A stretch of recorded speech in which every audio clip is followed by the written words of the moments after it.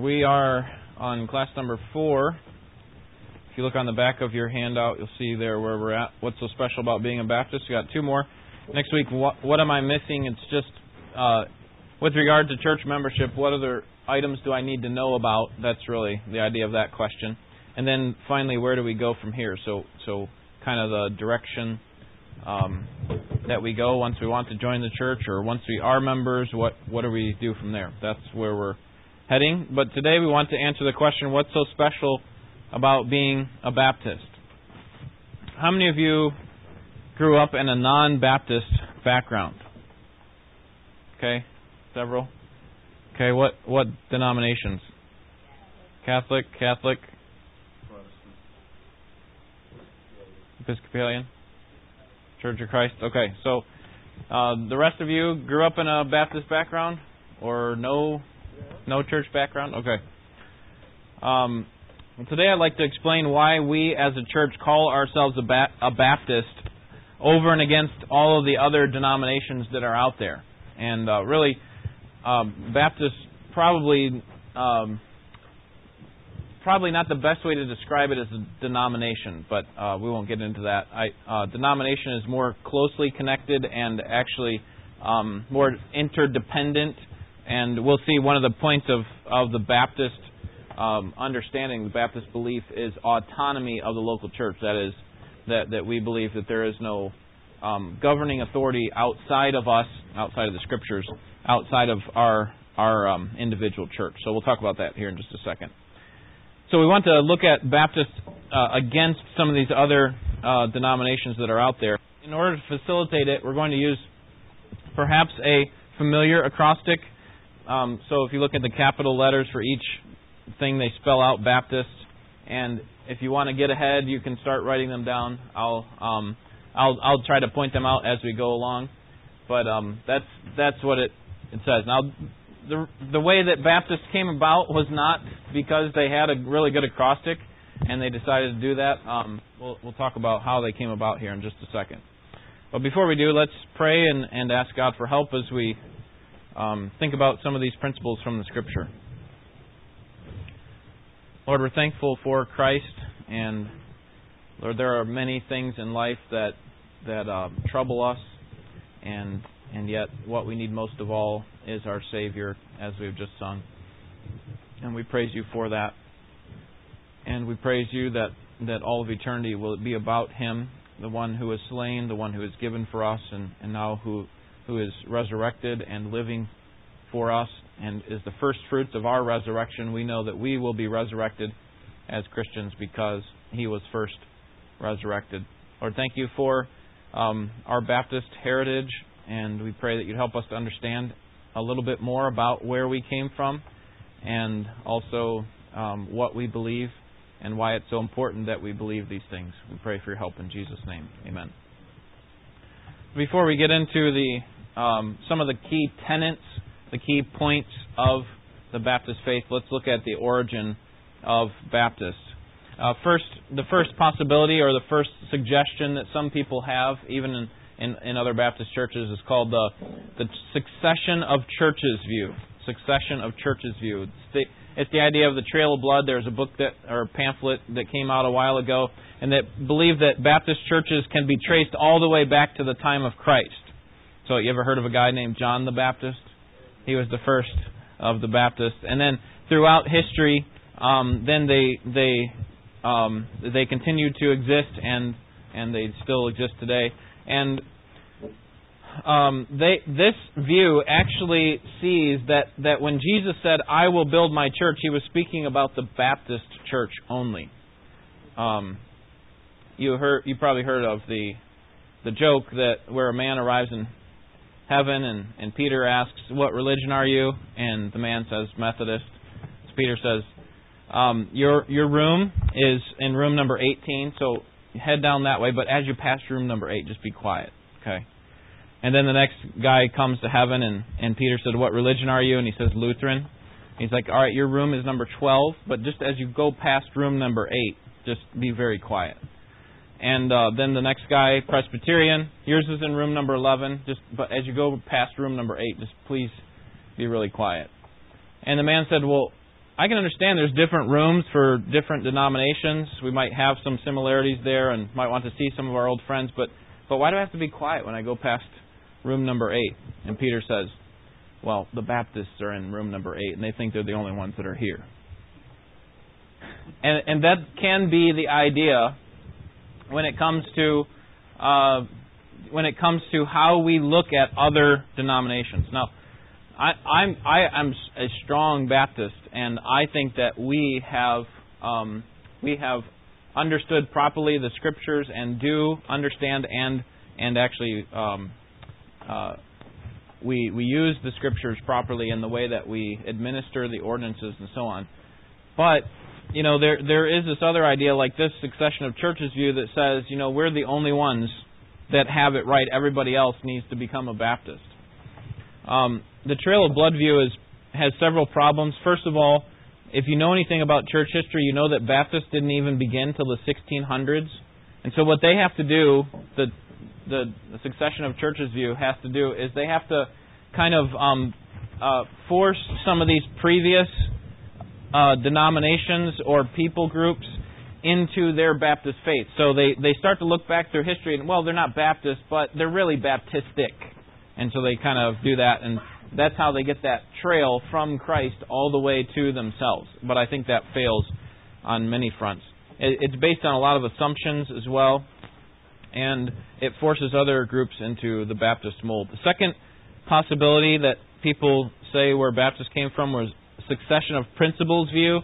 They can't trace specific churches back to Christ, but they can trace the principles that they're teaching back to Christ. And I think it has similar problems as the previous one. Others believe that Baptists came from the Anabaptists. The Anabaptists were a pacifist group, and they also were very isolationist. But if you look at church history, it seems to me that the Baptists came from the English separatists from England there, the Puritans in the 17th century. And it wasn't a Jehovah's Witness type thing, like we're going to develop a brand new religion. It was actually a rediscovering of old principles in the Scripture. Let's go back to the Scriptures and see what's true, and then derive and come to an understanding of what church ought to be, what belief in Christ ought to look like, and that's where the Baptists came from. So, any questions on that? All right, the following 8 tenets are vitally important to how we think about the church, how we think about the progress and the processes within the church. But there are 2 here that I'm going to point out that are distinctly Baptist. That is, they are over and against all these others. Because what you're going to find here, like this first one, biblical authority. I mean, there's Presbyterians believe in biblical authority. Lutherans believe, especially the conservative ones, believe in biblical authority, Methodists, and so on. So that doesn't distinguish us. It doesn't set us apart as Baptists. All of these are important, but there are 2 that are essential to us being who we are. And I'm going to point those out when we get there. First, biblical authority. That means that the Bible is 4 things: inspired, inerrant, infallible, and irreplaceable. Again, a number of believers all across the globe, whether they call themselves Baptist or not, will hold to this very important principle. That the Bible is inspired, that all Scripture is given by inspiration of God, and that it is profitable for doctrine, for proof, for correction, and for training in righteousness, so that the man of God would be thoroughly equipped for every good work. It is inspired. It is God's Word. We can count on it as true. So if we want to know what God wants about a specific situation, what He wants us to believe, then we go to the Scriptures. Secondly, the Bible is inerrant, that is, without error. Since God is without error, we would expect for what He says to be without error, right? So the Bible, in its original autograph, was without error. Okay, now we can make errors in our translation of it, but in the original, it was written without error, and we have a number of people who've done a great work in preserving that and translating it into our Bible so that we can be confident in what we read. Number 3, the Bible is infallible. So, inerrant is without error. Infallible is unable to make an error. So, you don't have to worry about, taking a piece of Scripture and using it for your life or for the life of someone else and thinking, at some point it's going to cause some kind of sin or cause some kind of an error. If God said it, it's true. It is incapable of making an error. There's nothing that can replace it. There's nothing that can be contradictory.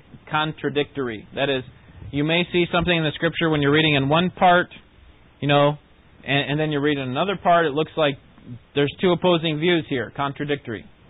But actually, the Bible is. Those are just apparent contradictions, and we don't understand maybe how they fully relate because of our finiteness, our finity. But ultimately, the Bible is without error and incapable of making errors. And then the Bible is irreplaceable. There's nothing that can replace or stand above the Word of God. We would be lost without it. It is our supreme authority for life and practice.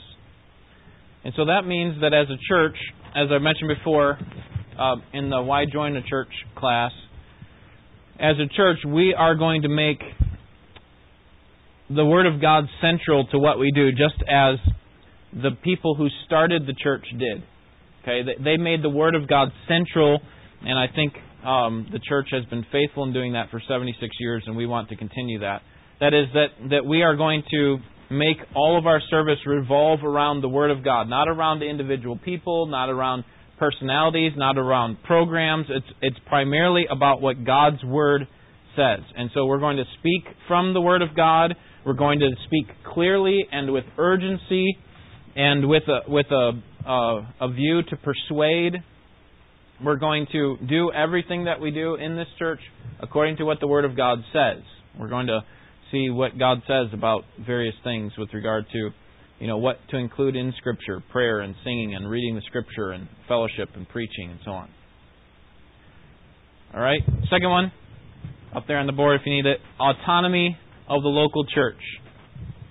Autonomy of the local church. This is another important doctrine or belief of the Baptists, but it doesn't set us apart. There are other churches that believe in autonomy of the local church, specifically congregational churches. But let me just give you some other types of ways that people govern their individual churches, just to set that against what we do and what we think is biblical. So first, the papal system. Some of you said you grew up in the Catholic Church. Okay, in the papal system, the church's ultimate authority resides in the Pope.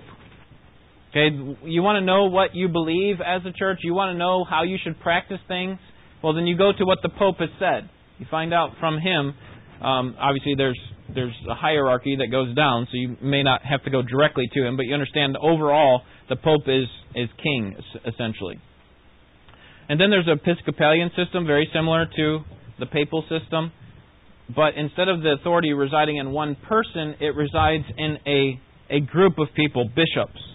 And so you have a succession of bishops supposedly all the way back to the apostles. And the reason, back to the Pope, the reason that they think he's so important is because he supposedly has been handing down this authority from Peter. On this rock I will build my church, Peter, the first Pope.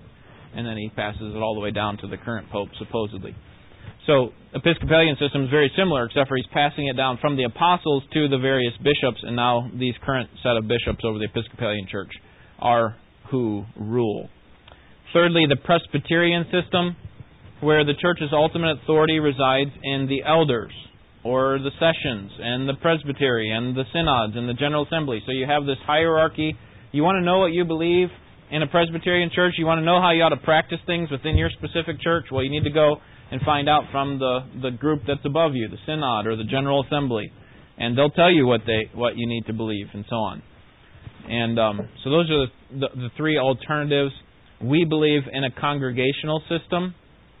A congregational system, that is, that the church's ultimate authority resides in the members of the local church. Now, we just got finished talking about the importance of biblical authority. That is, when it comes to matters of doctrine and practice, we go to the Scriptures. But the Scriptures don't always tell us what exactly to do. In other words, how do you know which pastor to choose? How do you know which deacons to choose? Right? How do you know how to handle budget issues? Does the Scripture tell you how the dollar amount to choose and that sort of thing? So we believe in a congregational system. You see, these other ones, they use some other organization outside of them. We are saying when it comes to matters that the Scriptures are not clear about, it comes down to the congregational authority, that the congregation is the one who chooses the will of God in that situation, or chooses or determines, expresses, maybe a better way to put it, what the Spirit wants us to do. And so that's why when we send a pastor away, it comes down to a congregational vote. When we send a member away, it comes down to a congregational vote. When we bring in a member, when we bring in a pastor, it comes down to congregation. Eric?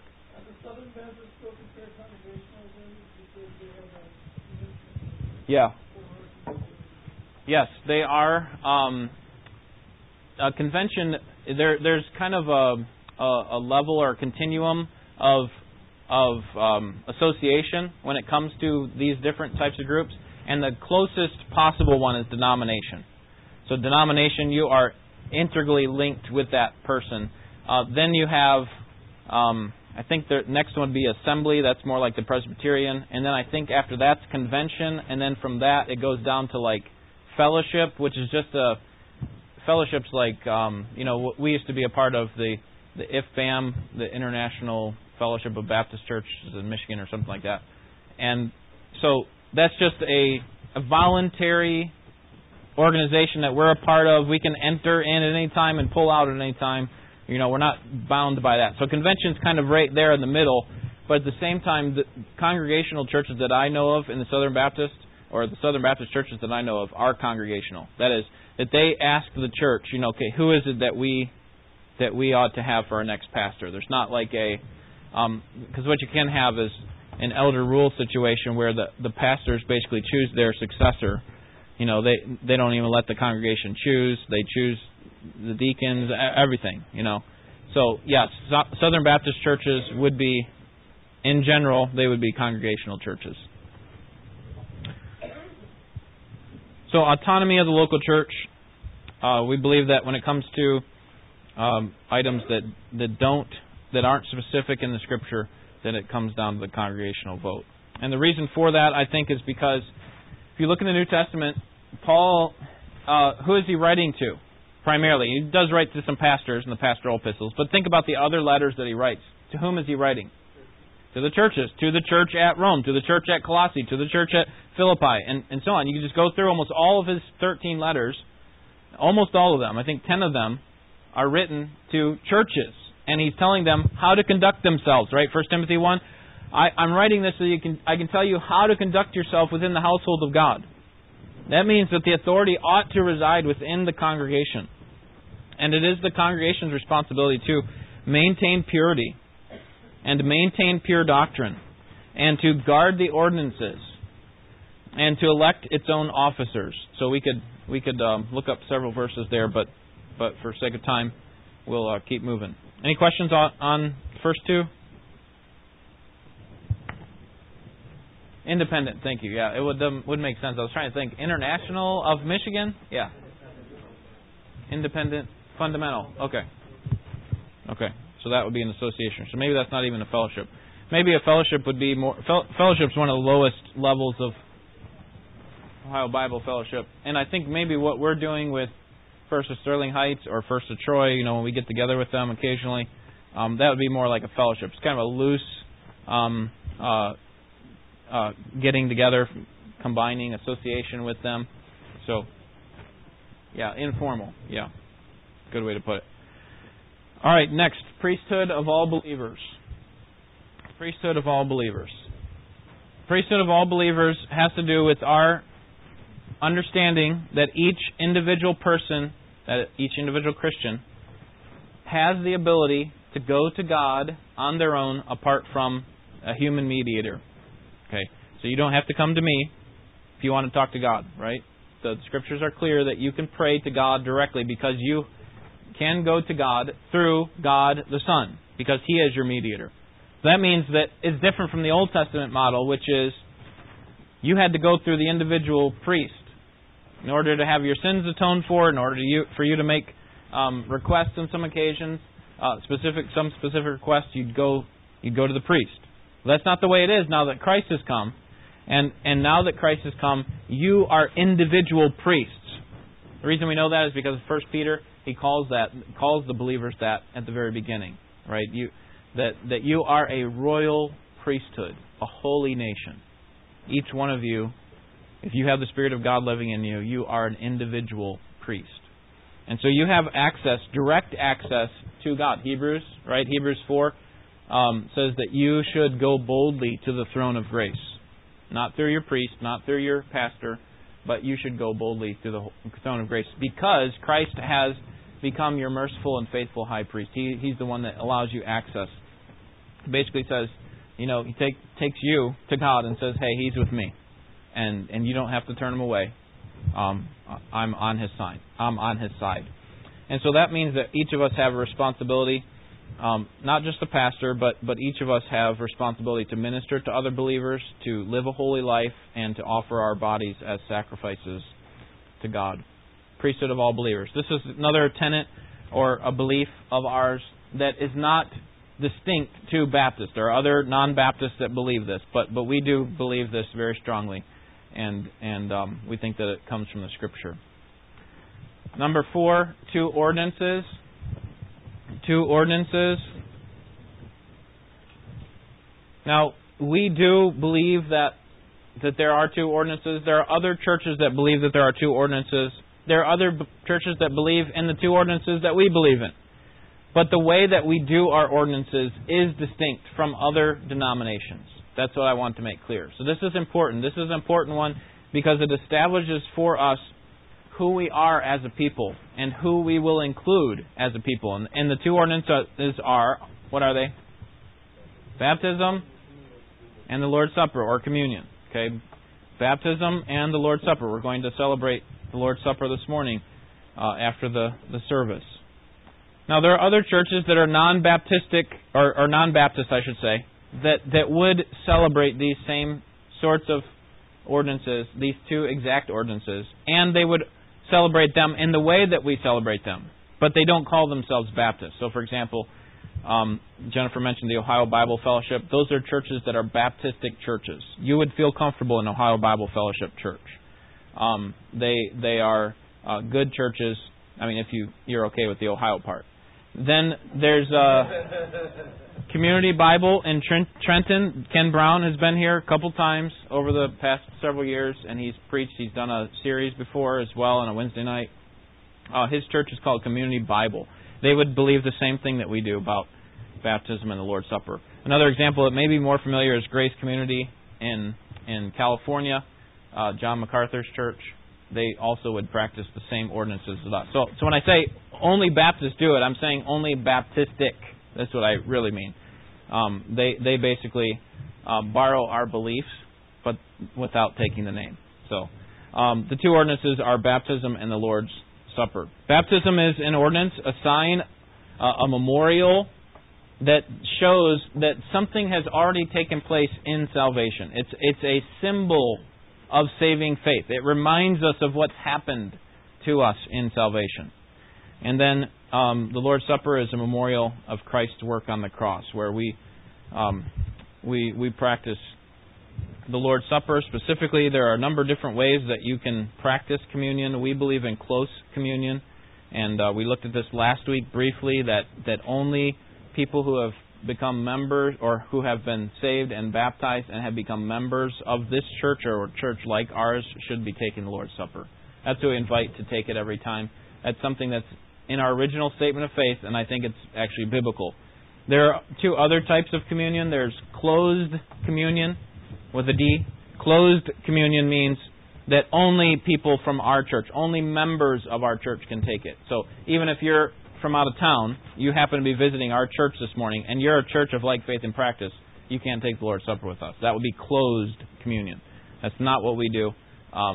We allow any believer that is a member, that's in good standing with God, to take the Lord's Supper with us, even if they're not a member of our church. And then there's open communion. This is most Baptist churches. I don't know of any Baptist churches that practice open communion. Open communion just means if you claim to be a Christian, you can have the Lord's Supper with us. And we see that as a problem because we don't want to give people a wrong impression about their standing with God when they're not a member of a church. We think it's that important to become a member of a church. I mentioned a couple of times ago that membership is not essential to being a Christian. In other words, God's not going to ask if you're a member of a church when you get to heaven. But neither is being at your house while being a husband, right? So if I were away for a month, would I still be the husband of Jennifer? Yes. Okay, but if I'm away for 2 years, 3 years, 4 years, 10 years, 20 years, am I still her husband? Well, maybe in name only, right? But it certainly calls into question my commitment to her, doesn't it? The same thing is true about membership. It's not essential. I can be away, right, and still be a husband. And I could not be a member and still be a Christian. So that's what I'm saying. However, it does start to call into question your commitment to the Scriptures and the pattern that was set up in the book of Acts to join. And that's why I think these ordinances are so important, because it helps guard us on the front end, baptism, and it helps guard us on the back end, that is, the people that shouldn't be taking the Lord's Supper with us because they're not members. So, the two ordinances, baptism and the Lord's Supper. I mentioned why we think they're ordinances, because you may know that Catholics have 7 ordinances, or what do they call them? No. Sacraments, thank you. Yeah, so they have, matrimony, ordination, confirmation, matrimony, penance, baptism, Eucharist. And other churches have ordinances like foot washing and love feast and so on. But we just take the baptism and the Lord's Supper. And the reason for that is those 4 points that I laid out for you. I think those are good ways to think about why we take these as serious and necessary. Any questions on that before we move on to number 5? All right. Next is individual soul liberty. Several other churches would believe this. Several other well-meaning believers would accept this belief. Okay. So we're not claiming that Baptists are the only ones that do this, but it is important. We do see it as important. So if priesthood of all believers deals with our access to what? Or to whom? Our access to God, right? Our priesthood. Think about it. Priest.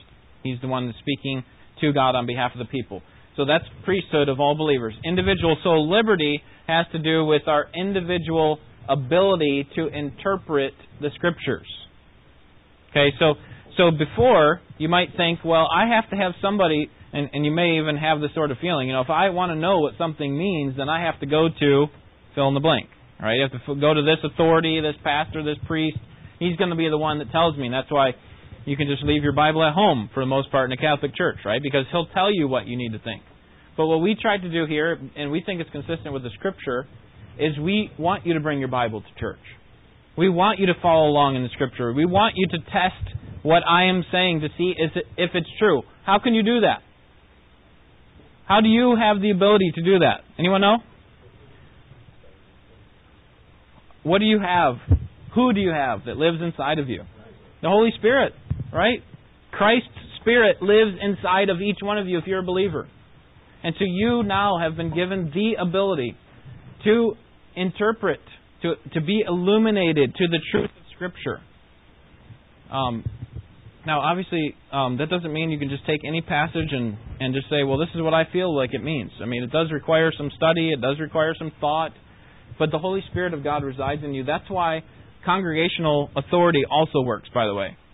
Because it's not just the leaders of the church who have the Holy Spirit within them. They should. But it's the congregation, the individual members also have the Holy Spirit in them. And so they should be able to make decisions when it comes to how the church is run. And the same thing is true when it comes to our access to the Scriptures. Let's turn to 1 Corinthians 2, and I'll show you this. 1 Corinthians 2.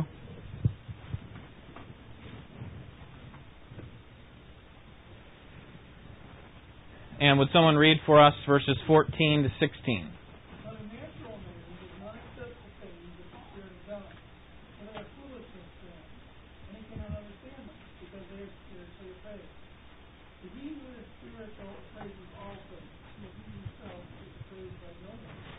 But who has known the mind of the Lord that he will instruct him? For he has the mind of Christ. Okay. And I think Paul's talking about talking about himself and his readers, and his readers are Corinthians, and if you read through the book of Corinthians, you find lots of troubled situations going on, and yet he's still saying, we have the mind of Christ. Okay, some of you are immature believers, Paul's saying, and yet we all have the mind of Christ. And that's because before we came to Christ, things were spiritually appraised. We could understand letters on a page, or if someone explained the gospel to us or explained spiritual things to us, we could understand them, right? But we didn't understand the significance of them, and that's what the Spirit comes in and does. He illumines us. He turns a light on that we couldn't see before. We couldn't understand things as we do now, and as a believer, you have that ability, and we believe in that very strongly as Baptists. Number 6. This is probably the one that distinguishes us most. Saved church membership. This one will distinguish us from all other denominations. Okay, saved church membership. Now the word church means called out assembly. Called out assembly. Well, called out of what? Called out of the world and to God, to following Christ. We are the church, the called out ones. And we think that it's important for us to have a church that's made up of only saved people, only believers, because it's a reflection of that person's own condition. See, when we work hard to guard our boundaries when it comes to our church, we work hard to make our church made up only of believers. It actually says something about the people who are actually members, right? Because if anybody can join our church, let's say we have a mixture of both believers and unbelievers. What does that tell the unbeliever about who's a member of our church? What does that tell them about their condition before God? Hey, I'm a member of... No, it actually tells them that it is authentic. It confuses them, right? Because it's like, I'm a member of Ambassador Baptist Church, so I must be okay with God. You see? And we actually do harm to their soul and to the other believers that are in the membership. And we... I think that goes against what the Scriptures teach. We actually give that unbeliever who's a member of our church false assurance of their salvation.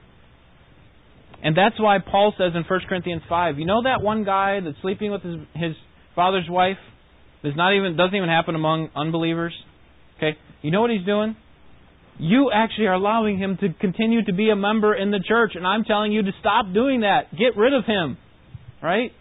You're doing harm to him by trying to... He probably thought he was fine. Hey, I'm coming to church. Yeah, I don't have the best life, but I'm coming to church. Everything's okay. And it's like, you need to get him out of there.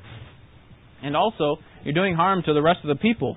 Right? The people that he comes into contact with. Just picture this unbeliever. Okay, this guy very likely could have been a believer. It seems that he repented when it came to 2 Corinthians, so we won't get into all that. But let's say you have an unbeliever, he's a member of a church, you allow him to be a member of the church, he goes out in the community, he is involved in all of the recreational and sinful activities that all of his unbelieving friends are.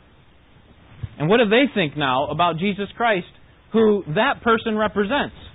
Right? They are representative of this church, which is a representative of Christ, and they're saying, well, they're a member of Ambassador Baptist Church, they must be a Christian.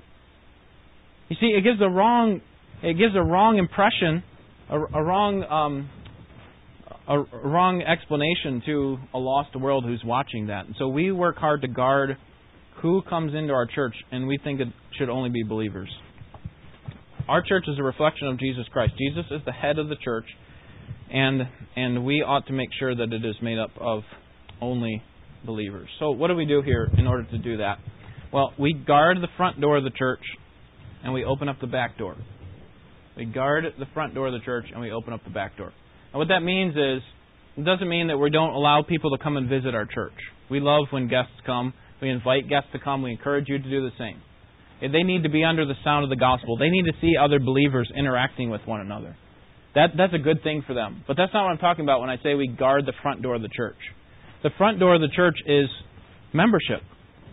It is whether or not a person should come into membership. And there are churches that treat, non-Baptist churches, that treat membership like it's a gym membership. That you can just kind of come as long as it's beneficial to you. We want to please you, so what is it that you want? And when it stops becoming beneficial to you, then you can go wherever you want. And we think that church is so important that we should guard the front door by guarding who comes into our church. And we think that only believers who have been baptized should join our church.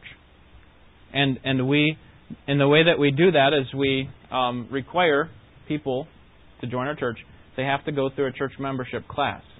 And they have to give a profession of faith and be baptized. Or if they haven't been baptized or saved, and they get saved and baptized and then join our church. We think that that's necessary in order for them to continue in their faithfulness, in order for us to hold them accountable, them to hold us accountable, in order for us to continue on in our lives. We can't live our Christian lives alone. We were not meant to. We were meant to be a part of something bigger, and we will be for all of eternity. So if we're not a member of a church, then we need to join one. We're going to be joining a large group of people. Maybe, I can't find this perfect group. Well, you're not going to find a perfect group. Okay, so you need to find one that you're close to when it comes to doctrine and practice, and join that church and commit yourself to it. And so that responsibility to guard the front door is important. But it's also important to open up the back door, and that means that when it comes to sin, we need to be very serious about sin. Not just any sin, but unrepentant sin. Serious and unrepentant sin needs to be dealt with. And so we open up the back door by being willing to remove people from membership. We did that not too long ago, didn't we? I mean, it was a sad time for our church. It was a sad time because we have family members that are still here of that person who we had to remove from the church because of some serious and unrepentant sin. Now, we approached him in the right way, I thought. We went to him by one, and then with one or two more, and then to the church, still didn't repent, and then we took it before the church and said, do you think we should remove him? Or actually, we recommend that we do remove him. And we did. And we don't like that, but that's actually good for his soul. Shows him the seriousness of what he's done, and it's good for us to maintain our purity. And it's a responsibility, I think, not just of me, not just of the deacons, but all of us. As a whole, we need to maintain the purity of the church. All right. Any questions on that? As you see, I feel very strongly about this, and I would recommend a really good book. It's actually, I think, the first book of the month that I recommended earlier this year. And it's called Church Membership. It's on the back of your handout. Church Membership by Jonathan Leeman.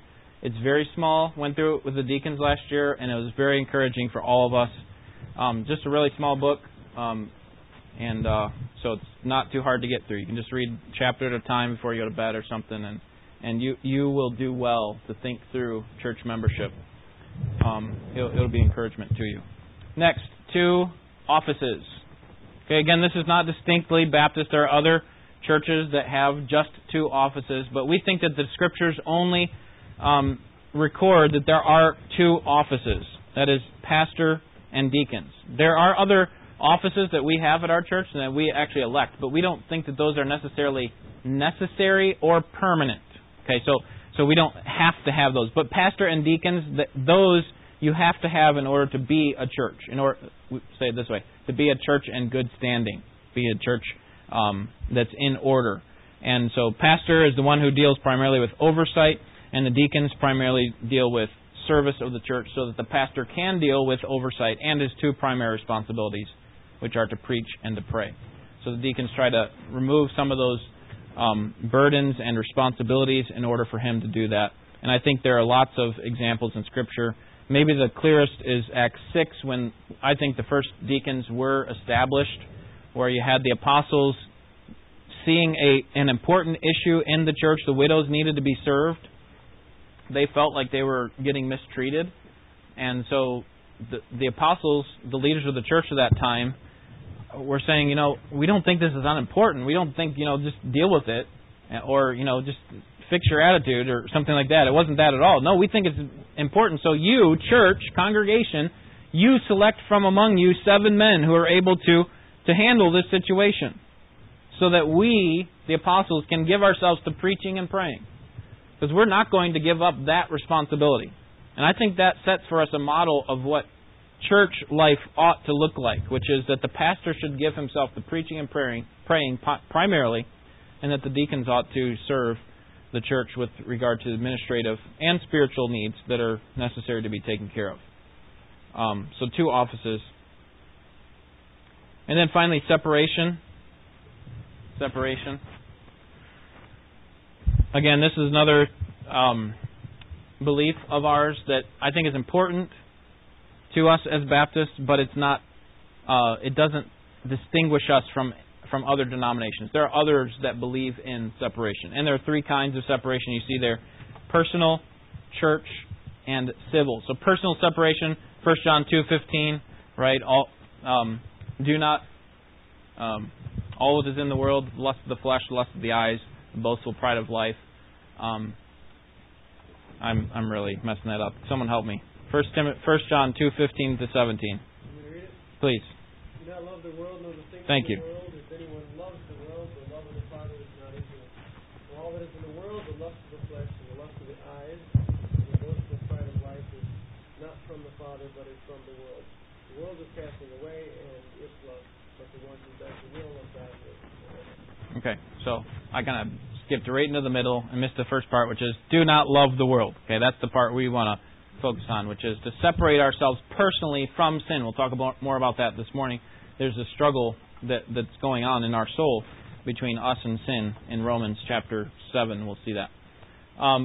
So first, personal. Then second, church separation. So we will not participate with other churches who deny the fundamentals of the faith. We won't have a close association with any of those. So there's no denomination, there's no convention, there's no close association we're going to have with people who deny the faith. And that's something that we have to look at as a church and decide if we want to be a part of whatever association or fellowship that's out there. But we think it's important that we guard ourselves as a church. 2 John 1:9 to 11. And then civil separation. We believe in the separation of church and state. That when it comes to cooperation with the state, we need to recognize that there are different levels that have taken place over the centuries. There has been the church over the state. The church is the authority, and they rule the state. That would be the Holy Roman Empire, Constantinople and beyond. Then the state over the church. The state rules over the church. And so you have some totalitarian countries like that even today. And then you have the church alongside of the state, where you have people who are both in a position of authority within the church, and they're also an authority that actually makes them an authority in the government as well. We believe that it's most helpful for the church to be free from the state, and that we determine what we believe, how we practice. We don't let the state determine, whether or not we should have a homosexual on staff here or something like that.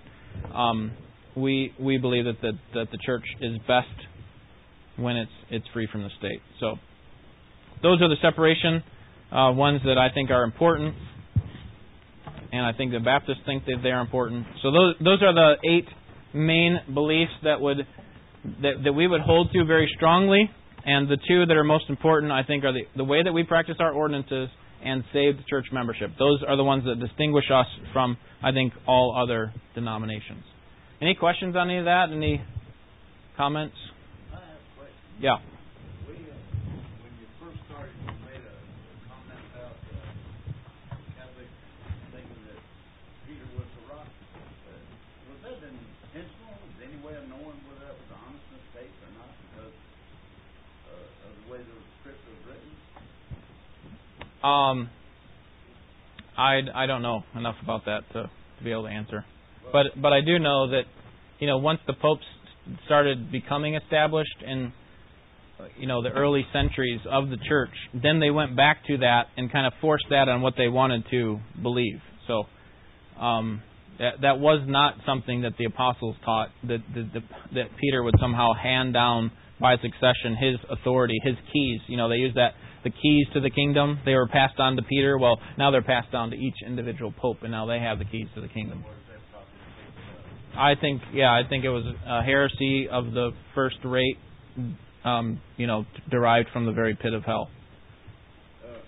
Because the two Greek words are very similar, and I'm looking at it here right now. It's Petros. Right. For Peter. Right. It means a little stone. Right. Pebble, rock, whatever. And the word for Christ was Petra, which means right. Right. So yeah, well, Christ was definitely saying something about Peter and his responsibility, but he wasn't establishing a pope through Peter, is what. And he wasn't building the church on Peter. Exactly, he's building on all the apostles, I think. So I think it's old heresy that go back. Yes, I mean not to say that Peter was the rock. I don't necessarily think that's heresy. I think that to say that Peter was the first pope is heresy. Yeah, Ken. Well, Christ called him rock, but he right. called him a little rock. Yeah.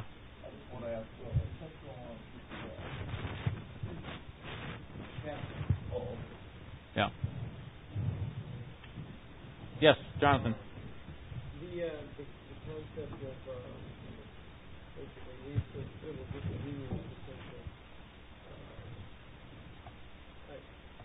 I just wanted to state that we do believe that we do think of the government as our authority. Yes. Disobey them until we believe it. They're in violation. Right. Yes.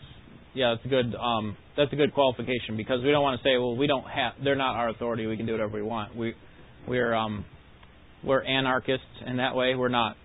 We do believe Romans 13, it says, submit to your human government, your human unbelieving, wicked government, which in that time was Nero for Paul. Okay, so that's a serious command that he's giving there. However, when it comes to what we should believe or how we should practice, if it is essential to the Scriptures and to our faith, then we can't obey them over God. That's the point. I think that's the distinction that Jonathan wants to make, and I think is a good one. So how did Peter say it in Acts 5? We would rather obey God rather than men. So there are some cases. Now sometimes we use our supposed liberty, our freedom. Hey, we're free from you to do whatever we want. So if we, let's say we wanted to use. I'll give you the example I've used before, which is to put out a sign for Vacation Bible School. Okay, we did this one year, and we got a notice from the city that said you're not allowed to do that without a permit. And we're like, well, we're trying to get people in here to get saved, and you're telling us we can't do it? Now, is the Scripture clear that we have to have a sign out for VBS? No. Okay, so in that case, we can obey the government and obey God at the same time by taking the sign down, which is what we did. Now, since then, what we've done is we've just gotten a permit. We didn't realize that was wrong for us to do that before, so now we just get a permit every year. And we obey the government while still obeying God. Now, what if they said, you can never have a sign again? You need to take down all of your signs. Could we still be a church? Yes. What if they didn't let us even have our Ambassador Baptist Church sign? Could we still be a church? Yes. See, those types of things are not essential to our faith or to the Scriptures. So we can still obey the government, even when it's so bizarre and out there. Like, why would that matter? Doesn't matter. God's placed them over us. They are His servants in some regard, and so we obey them, as long as they're not telling us to do something that's essential to the faith. Then we disobey them. Good. Thank you for that, Jonathan. That was helpful. All right, let's pray, and we'll be dismissed. Lord, thank you for how you brought us to this place. We love our church. We love our Savior. We love the Word, and we pray that you would help us to be faithful to our Savior, to the Word, and that we would be proponents of Him and displaying His glory. And we long to see the day when we will be joined with all believers of all tribes and kindred and tongues and nations to praise that one who is slain for us and who now lives for us. In Jesus' name, amen.